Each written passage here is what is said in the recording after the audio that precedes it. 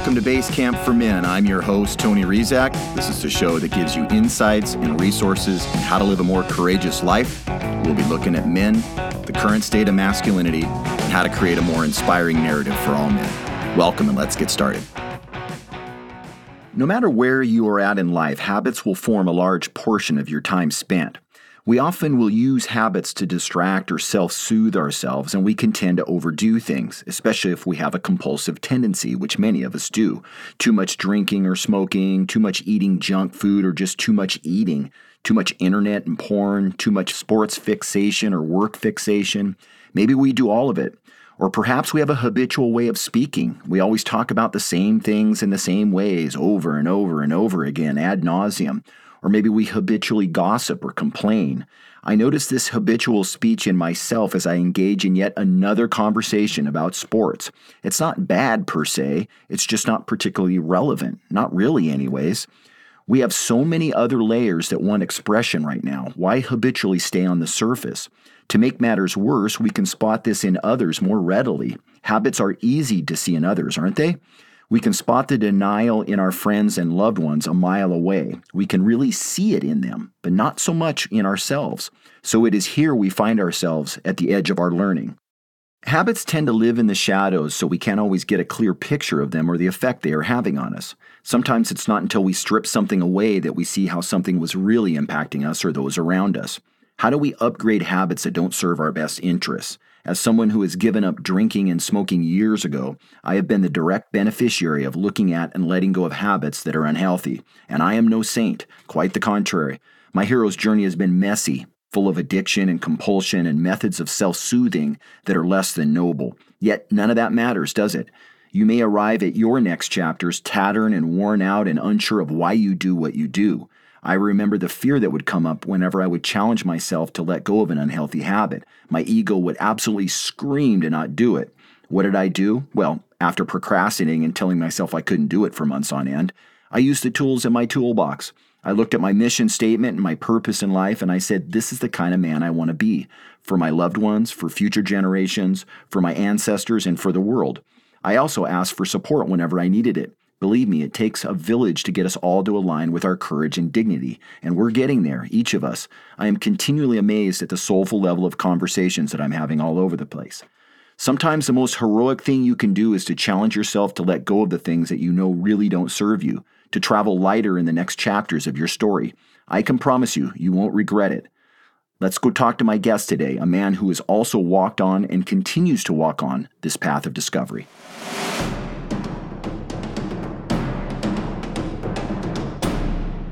My guest today is someone who exemplifies the authentic road.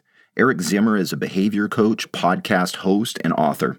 At the age of 24, Eric was homeless, struggling with drug addiction, and facing jail time. In the years since, he not only found a way to overcome these obstacles to create a life worth living, he now helps others do the same. Eric is the creator and the host of the award-winning podcast, The One You Feed, which is based on the old parable about two wolves at battle within us. With over 300 episodes and over 15 million downloads, the show features conversations with experts across many fields of study about how to create a life worth living. Here is my interview with Eric Zimmer. Okay, I am here with Eric Zimmer, podcaster, workshop leader Eric Zimmer. Eric, welcome back to Base Camp for Men. It's great to have you on the show. Thanks so much, Tony, for having me on. I'm really happy to be here. Absolutely. Yeah, we did a show together way back in episode 48 titled appropriately The One You Feed, which is the name of your podcast. And, this episode's all about sort of finding resources for your spiritual renewal and what are the resources right now for us as humanity. And I know you've got a new program coming up, a spiritual habits program. So I want to give you a chance to talk about that and take a look at some of the components and what people might get out of that. But my first question is did it take you a long time to develop the program, or did it come pretty fast? And how did you come to start it? What was the motivation to start the program? That makes me think of there's some question about I think it's whether it's fame or money, and somebody, they say it, happened slowly, then kind of all at once. So in some ways, the creating the program has been like, the work of a lifetime. And in other ways, when I sat down to actually create it, it came relatively easy. But I was pretty clear by then what I wanted to create. We were, I don't know how many years into doing the podcast and how many years I was into doing coaching before I created it. So I didn't sort of start with like, well, I've got to find something to take to market, and it really became clear to me like, oh, these are my areas, my niches. This is the contribution I have to offer. And so once I had the idea of what it was, it came together relatively easy, although, every time we do it, it gets better and it gets improved. And so it's kind of always a work in progress. Absolutely. I mean, I think that's for workshop leaders, that's kind of the, you're always kind of fine tuning. It sounds daunting. I think for me, I know it was when I started doing those first workshops to put your stuff together, but then, once you do, I think you go, wait, this is really good. Why am I withholding this? Why am I not really putting this out there in a real clear fashion for people? So, I think sometimes workshop leaders can be kind of reluctant a little bit at the beginning. Maybe they're coaching or maybe they're doing stuff one-on-one and they're like, I don't know if I want to do the whole group thing, but it really does add a bunch of things to your toolbox as a facilitator and a leader, and it also provides something for your participants. In the marketing material, you said that you talk about 4 principles that make it easy to build any habit. And this is something that's really, really valuable for people because I think sometimes people get stuck with habits that they have outgrown and they're unclear. Maybe they've tried willpower, they've tried affirmations, and maybe it's really not, they're not able to unlock it. So what are the 4 principles that you work with as you help people take a look at habits and maybe form some new habits? Yeah. I mean, I think what you said there is a really important idea, which is that we get locked into habits and that habit creation is really important. And there's a lot of myths out there about habits. So the 4 principles are, first is to know your why. So being clear about why are we doing something is really important. And it's often helpful to really ask why about your why. It's to say, well, I want to be in better shape. Okay, well, why is that important? And then you say, well, it's because I value my health. Okay, well, why is that important? And you keep asking, and maybe you go 5 levels deep, maybe you go 2 levels deep. It doesn't really matter. But what you're after is the most emotional part of it you can get. Because that's where the energy comes from. Yep. The energy comes from the emotion of knowing why you're doing it. So first, we've just got to be clear on why we're doing it. And we may need to revisit that at various junctures throughout the way. The second is to start small, is to just start perhaps doing less than we think we need to do. And it's basically because motivation has a tendency to wax and wane. It goes up, it goes down, and we need a habit, at least in the beginning, that can withstand some of that. And then the third is to be specific. Like, what are you doing very specifically? So it's one thing to be like, well, I want to be in better shape. Obviously, that's not nearly specific enough. Well, I'm going to exercise today. That's better. But best would be something like every Monday, Wednesday, and Friday at 7 a.m., I'm going to do the following strength training workout, or I'm going to walk around the block for 20 minutes, or whatever it is. But we want to eliminate as much ambiguity as we can, because ambiguity is a place that procrastination can get a hold, which sort of leaves us to the fourth one, which is to separate decision from action. And that just means to sort of step back and decide from a higher place, a wiser place, what's important and what matters to us. And that way, when the time comes to do it, we can put all of our attention into just doing versus deciding. So for example, if I get up back to my exercise example, and I say, well, I'm going to work out sometime today. If you're anything like me, all morning long, I'm like, well, should I do it now? And I'm like, no, not right now. Well, should I do it now? I don't know. Well, I could do it after I eat, but if I do it before I eat, that might be good. But then I forgot about, and before I've even gotten anywhere near exercising, I have expended a tremendous amount of mental energy in figuring it out. And so then when it comes time to do it, I'm already mentally fatigued to some degree. So separating decision from action is really helpful in that way. And then secondly, the second part of decision from action, the separation, is that you try not to then revisit your decision. You're like, it's time for action, not deciding. I already decided, now I'm acting. So separating decision from action is the fourth piece of it. I definitely, working with, men for a long time, there's a particular group that is, it's not a big group, but there's definitely ones that are a little stuck and they are procrastinators. And I see them not being specific enough on a regular basis. To your point, there's this, I've got to get in better shape. But they're not drilling down into it at all. It's almost like, well, they don't seem very serious about creating a new habit if they're not going to get specific.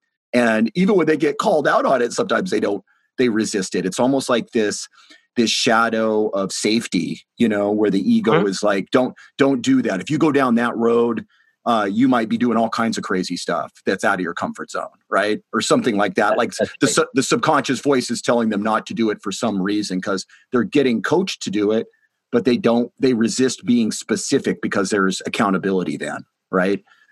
Absolutely. And I think some of that you can reflect back into knowing your why, because as we explore motivation, right, the other thing we have to explore sometimes is competing priorities. Right. So yes, I have a desire to exercise, and I also have a desire to perhaps get enough sleep. And those things are in competition with each other. So we've got to find a way to get those clear, or it may not even be something as noble as wanting more sleep, right? I want to exercise, but I also have a competing priority that says I want to waste an hour a day on Facebook. Right. And so, when we look at habit change, you probably see some variation on this, right? I really look at, there's sort of two components, right? One is the very tactical sort of stuff. And that's sort of what we talk about. Start small, be specific, separate decision from action, structure your environment to make it easy, have accountability. They're very tactical things. Mm-hmm. But the other element of it is what I would call emotional regulation. And it basically means being able to work with our thoughts and our emotions skillfully enough that we can act according to our values. So that's what throws a lot of us off, is we're like, okay, I've decided what I'm going to do, but then it's either I'm tired, I'm in a bad mood, I had a frustrating meeting with my boss, my wife and I are in an argument. There's some emotional thing that's happening that then that emotional weather rolls in and it causes us to decide to change the plan. So we have to be able to really work with those thoughts and emotions in a skillful enough way, not a repression way, right, in a skillful way that allows us to then go, okay, I can be with that feeling, I can be with that emotion, and I'm still going to act according to my values. And in this case, our values are very often just what we planned for the day, right? Our plans are, hopefully done right, are an expression or a vehicle for our values. Mm-hmm. Mm-hmm. Yeah, absolutely. That's well said. I wanted to ask you about something. You had written that there's two surprising elements that drive all spiritual transformation, and that's something that's interesting to me. And I wanted to ask you about what those are. You like that marketing copy? I love it. A headline grabbing, the two surprising. I know. It's if you say do it. If you say anything about spiritual transformation, I'm going to ask you about it. Doesn't matter what is said in the marketing copy. Yeah. Actually, though, I do think these are underlying elements in spiritual transformation. I would say argue any kind of transformation to some degree. And the first is, and we've touched on them a little bit. The first is intention. Mm-hmm. What is my intention? What do I actually want to do and why? Really understanding that. So if it's spiritual transformation, what's my intention? What are the qualities that I'm trying to bring into the world. And when I use intention, I don't mean it in the sense that it's sometimes used like I set an intention and I'll attract it to myself through the universe, right? Yeah. That's not really what I mean. Mm-hmm. By intention, particularly in a spiritual sense, I more mean what's important about this situation and who's the person I want to be, or what qualities of spirit or heart do I want to bring to it? Yeah. So intention is much more frequently thinking about that. All right, I'm about to have dinner with my family. What's important about that? Who do I want to be here during? You know, and most of us, we all get on autopilot. It's why I loved what you did before you and I started this podcast. We stop and actually thought about why we're here, what we're doing, right? So intention is the first piece. And then the second piece is attention. Where is my attention? Because the quality of our life is really directly proportional to what our attention is on. So if we want to be paying more attention to where our attention is, and then not to make word soup out of this, but we want to actually see, is our attention in line with our intention?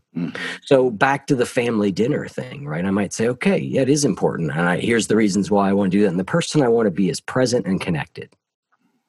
But I find myself at dinner and I check where's my attention and I go, oh, I'm still thinking about that meeting I had 2 hours ago. No problem. Our minds are all over the place, right? They always wander, but that's a chance for me to go, that attention is not aligned with my intention. So let me try and bring it back into alignment with my intention. And when we're consistent about doing those two things, what's important about this moment, this situation, this day, and is my attention aligned with that, then we start to create real transformation. That's great. That's great. Yeah, it's funny when you were talking about intention and having it be in alignment with your values. I thought about, I mean, you and I talked about it in the first episode we did together, that there was a process I had to go through where I had to get sober for it to be in alignment with where I was going next in my hero's journey.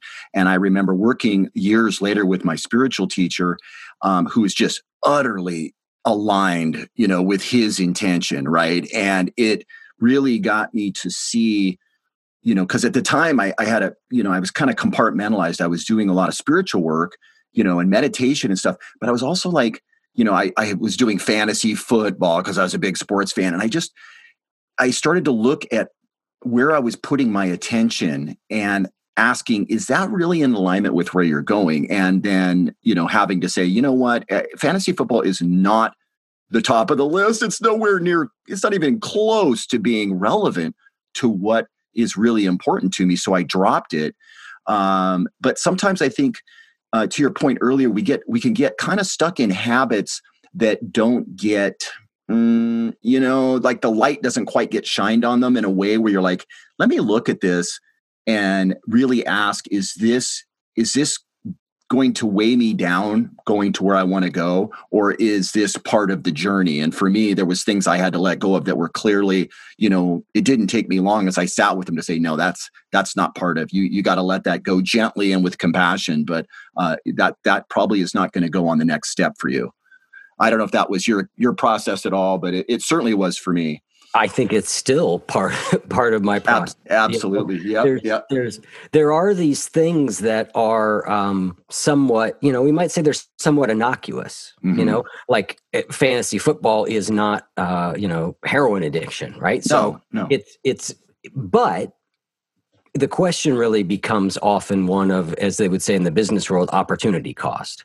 What is the fantasy football taking time away from? So one of the things I do when I coach people is I'll say, okay, you say you want to do, X, you want to build a meditation practice. I'm assuming that you don't sit around much with nothing to do, right? Right. Okay. So where is that time coming from? What activity are you going to do less of in order to find time to do that? And that's where we start dipping into some of those more extracurricular activities that, again, are relatively innocuous, but might be taking us away. Another frame to look at it, and we're doing this with, there's sort of a version 2 of the Spiritual Habits program. It's a more intensive, smaller group. And one of the things we're working on this week is talking about a Buddhist concept of taking refuge. Although it's not only a Buddhist concept. I mean, all major spiritual traditions have some concept. They'll say, the Lord is your refuge, right? And refuge just means like, where do I go when there's trouble? And what we're examining are what are true refuges, places that we can really go when we're troubled, when we're struggling, and then what are the false refuges that we go to? Where are the places that we go when we need some comfort, but maybe lead to more suffering in the long run? And so getting clear on what those are, again, it's not like you said, it's not a condemnation in any way, shape, or form. It's just a sort of saying, well, how does this stack up in the importance level in my life? And, some things, if I want to grow, I'm going to need to prioritize certain things over other things. Absolutely. Yeah. You brought up earlier the social media thing. I've had times when my phone tracks everything. And there's sometimes when I'll go, whoa, I was on social media for an hour and a half. Like, was that really necessary? And it's like, and it wasn't necessarily an unusual day, So I'm like, wait, maybe there's something coming into the picture. Yeah, you don't do fantasy football anymore, but what are you doing with this? It's not like you're just checking a couple things. Clearly, you're meandering and spending time. And is that really taking you where you need to go?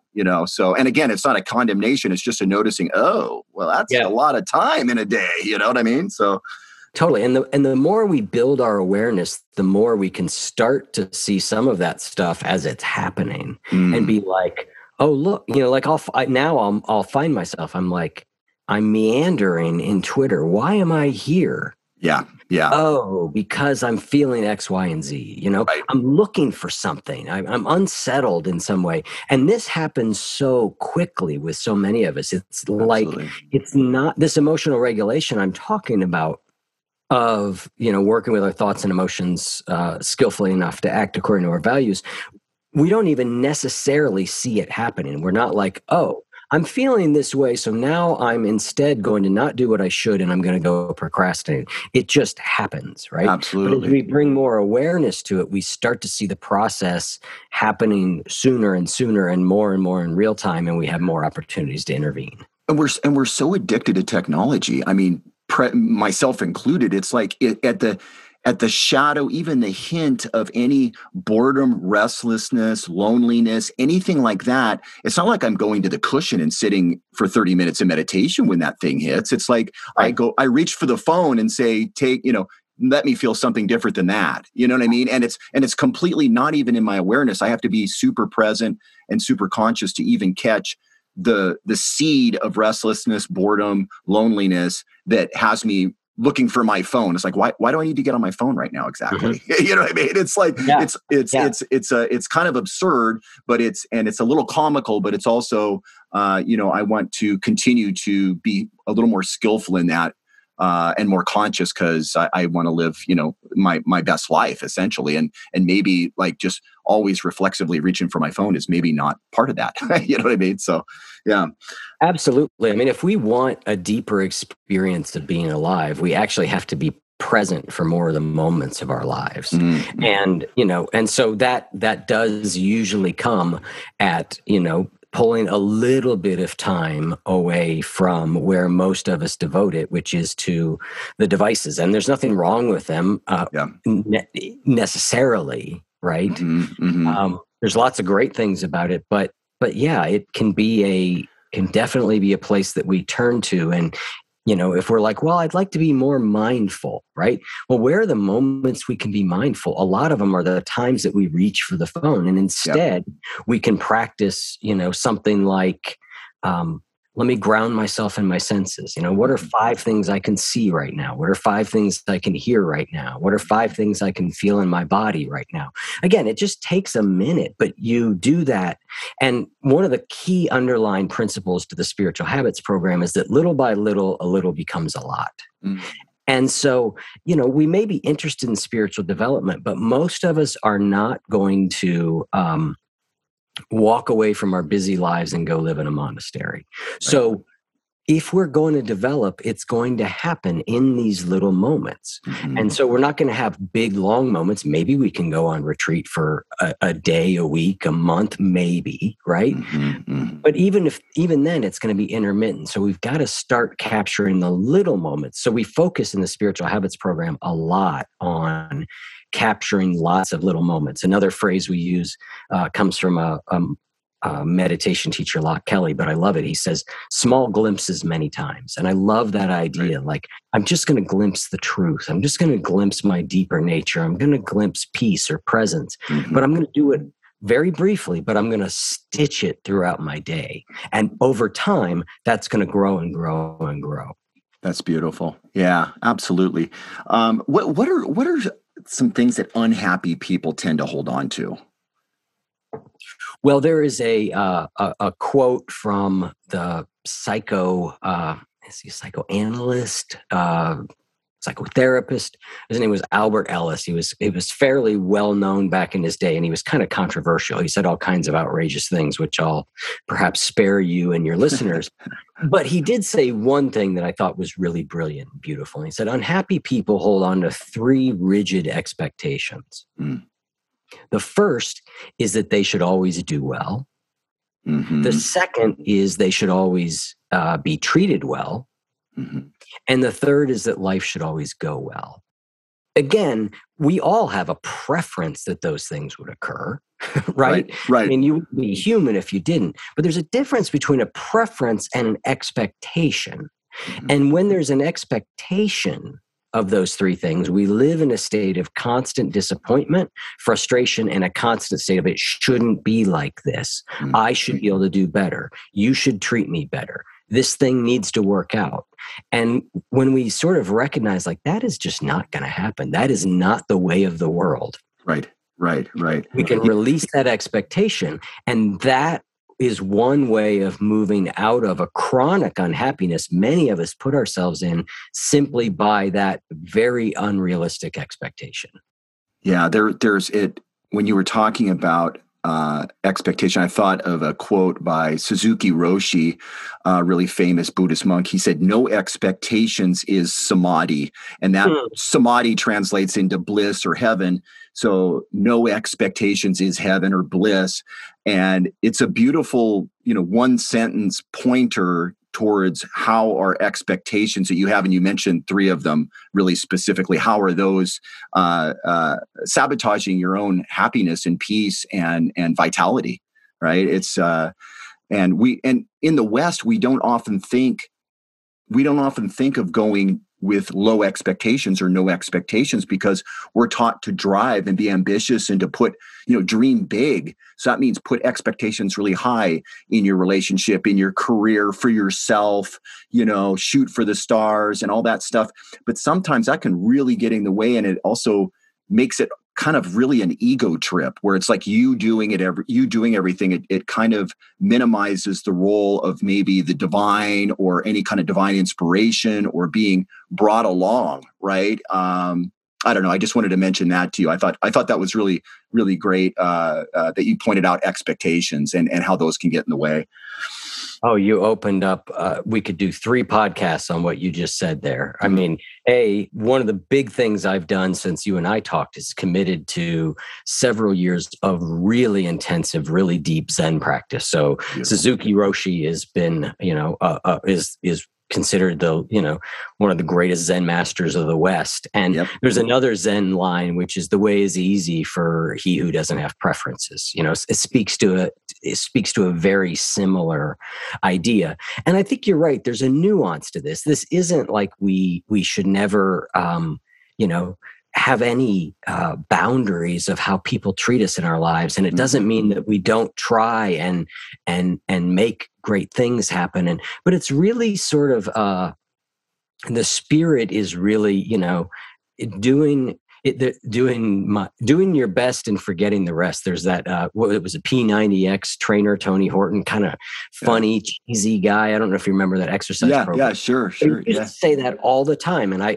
it's a line that has stuck with me because it's so good. Do your best and forget the rest, right? And that's how we can work with, our expectations of ourselves. Is we want to do our best. We want to show up in the best way we can. We want to bring the best things we can to our family, to the people around us, the people we love. So we do what we can do, but then we've just got to let go of the rest. It's that all the rest of it is where that expectation lies. Absolutely. Yeah. What are we resisting? It's a real Buddhist thing to say, to free yourself from suffering. You need to drop the resistance. What is it that we're resisting? Well, in some cases, everything. Yeah. I think we want to. That is one of the concepts in the program, is that we look at resistance, right? There's an equation that makes its way around Buddhist circles occasionally, and it goes like this. It says that suffering equals pain times resistance. And I think it's brilliant, right? And I actually like the mathematical nature of it, because what it says is, let's just say that there's something in our lives we don't particularly like, but we're not going to change it, or we can't change it. So I'll give you an example. My partner, Ginny, her mom has Alzheimer's. At this point, it's late stage Alzheimer's. And we have been going back and forth from Columbus, Ohio to Atlanta, Georgia every month for close to 4 years now to take care of her mom, who's there, and my mom, who's here. And so that's a drag some of the time, right? It just is. Yep. But it's what we've decided we're going to do based on our values. So let's just say that is a pain. Let's put things on a scale of 1 to 10. And let's just pretend that causes me pain of like a 3. Just the actual having to do it just is, it's just a drag in some way. So it gives me a pain level of a 3. When I start saying like, oh God, we got to go to Atlanta this weekend. I don't want to. Why do we have to, why doesn't her sister help more? And pain level goes up, right? Well, let's think of that as my resistance level, right? So let's say that resistance level is like a 5 out of 10. Well, if my suffering equals pain times resistance, my pain is 3 and my resistance is 5, I've got 15 points of suffering. Yeah. If I can turn that resistance down to a 3, I now have 9 points of suffering, and I haven't had to change the underlying situation at all. Right? So we will. So if we look in our lives, we will notice there is a lot of resistance to a lot of things, and so many of them are things that we've already decided we're going to do, or that we can't change. And so but all this mental energy goes into resistance, and resistance takes so many different forms. So what we explore is, what are all the different ways that we're resisting, and can you turn it down some? You don't have to get rid of it. Matter of fact, you're probably not going to get rid of it because you're human, and you're going to be like, I don't feel like doing it right now.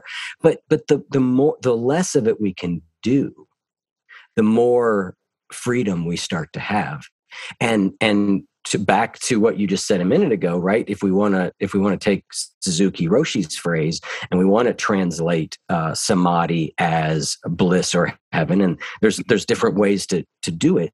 But I found this principle of allowing things to be the way they are, when taken far enough and in the right circumstances, have led to some truly profound, what I would consider, samadhi states, right? That really were blissful or heavenly, or however you want to think about it. I somehow got in the neighborhood of being able just to take my hands off of the controls of my existence and just go, let me just let things be the way they are right here. And I'm not talking about across your whole life. I'm not talking about not controlling what you can control, but really sort of settling in and going, not every moment of my life do I need to be figuring out a problem. That's really great, Eric. I'm really glad you pointed that out. I think that's a really powerful piece to work with, because so much of our resistance is on a subconscious level, and we don't even know we're doing it almost ever. I mean, you could be a persistent complainer, or maybe you get resigned and cynical, or maybe, like your point with driving to your mother-in-law's, I notice in myself, I can make it harder on myself by going, I gotta ... Yeah. And I've never really noticed that it was me perhaps adding to my suffering and the people around me as well. I'm actually spreading this kind of resistance to the presence, to the present moment, to the flow, to the life flow. I'm just kind of, putting the brakes on, even though I've agreed to it already. It's like I've already said I'm going to do it. I'm going camping, and then I'm complaining about the drive. Like, I know that there's a drive involved. Like, why am I now being resistant and complaining and having my wife and my son have to deal with my resistance to something I've already decided? That's it. Yeah, totally. Yeah. And we all do it to some degree. The more we can recognize it and the less we can do it, it just, again, it does reduce our suffering and increases our freedom. That's great. Well, Eric, tell us about the logistics of the program. When can people do it? Does it have a hard start date? Is it self-directed where people get videos and they can kind of click on it at any time? What do they get out of it? Like, are they getting videos or a workbook? Like, how is it structured? Tell us a little bit more about it so people know what they're going to get. Sure. I mean, there's two versions of the Spiritual Habits program. You can do it one-on-one with me. So if you want to do the program, we do it one-on-one together, and I work with people on that. But twice a year, we run it as a group program. And like you, I believe so much in the power of groups. There's so many amazing things that can happen in the power of a group. So the way it works is we meet on Sundays for 8 weeks. And those sessions are mostly me sort of teaching the ideas, the habits, the principles. And what we're doing in Spiritual Habits is we're really combining the science of behavior change with very very well-known, very, very strong and foundational, spiritual principles. The sort of thing that most anybody from any tradition is going to be like, well, yeah, of course. Yeah, you should do that. Yeah, I agree with that. I mean, none of this is like controversial, right? I'm not talking about like manifesting, your mom's spirit animal from 3 lifetimes ago, right? It's right. We should be more generous. Okay, how do I actually do that? So the term spiritual habit comes from the combination of spiritual principles with behavior change principles to allow us to actually live these things out. So every Sunday for 8 weeks, we meet, and I basically give the basic ideas, the practices, the principles, the habits. And then we divide the big group up. And the big group, it just depends on how many people. Last time we did it, there were 100 people. But we divide that big group up into smaller groups. And those smaller groups are 5 or 6 people, and they meet on Wednesday nights.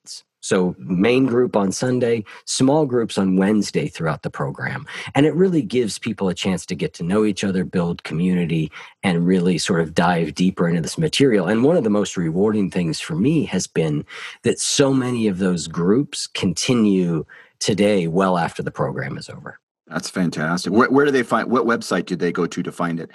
Yeah, if you go to spiritualhabits.net, you can find out about the group program, and enrollment opens up on Sunday, September 26th, and it goes till, I believe, Sunday, October 10th. Beautiful. This is coming out just in the nick of time. Hopefully the listeners will find this and go check out the program and participate in the program if they're ready for transformation. Yeah. If it makes sense for them. Yep. And if you go to spiritualhabits.net, you can sort of learn all about it. And and that's probably about all the commercial part I want to do. Absolutely. Well, Eric, thanks so much for coming on Basecamp for Men. It's always great to be in a conversation with you. And thank you so much for all the work you do in spiritual renewal work with people and doing your part to uplift humanity. So appreciate your partnership. You're a true spiritual warrior. So thank you very much. Thank you, Tony. I really do appreciate you having me on, and it was great to catch up again, and I look forward to our next conversation. Absolutely. I hope you enjoyed our time with Eric Zimmer as much as I did. To learn how to build better habits and let go of what you're resisting, go participate in his Spiritual Habits program at www.spiritualhabits.net. If you find value in our show and wish to show us some love, we are now making that very easy to do. You simply go to www.basecampformen.com and click on Donate Support Basecamp. You'll find an easy way to make either monthly donations for as little as $5 a month, or you can donate just once. We love the monthly donation and hope to build this up over the coming months, but any show of support is greatly appreciated, honestly. Thank you for your support and for helping to keep Basecamp as a resource on your hero's journey. That's our show for today. Thank you for listening. Men, good luck in all your endeavors and good luck on your hero's journey. This is Tony Rizak, and you're listening to Basecamp for Men.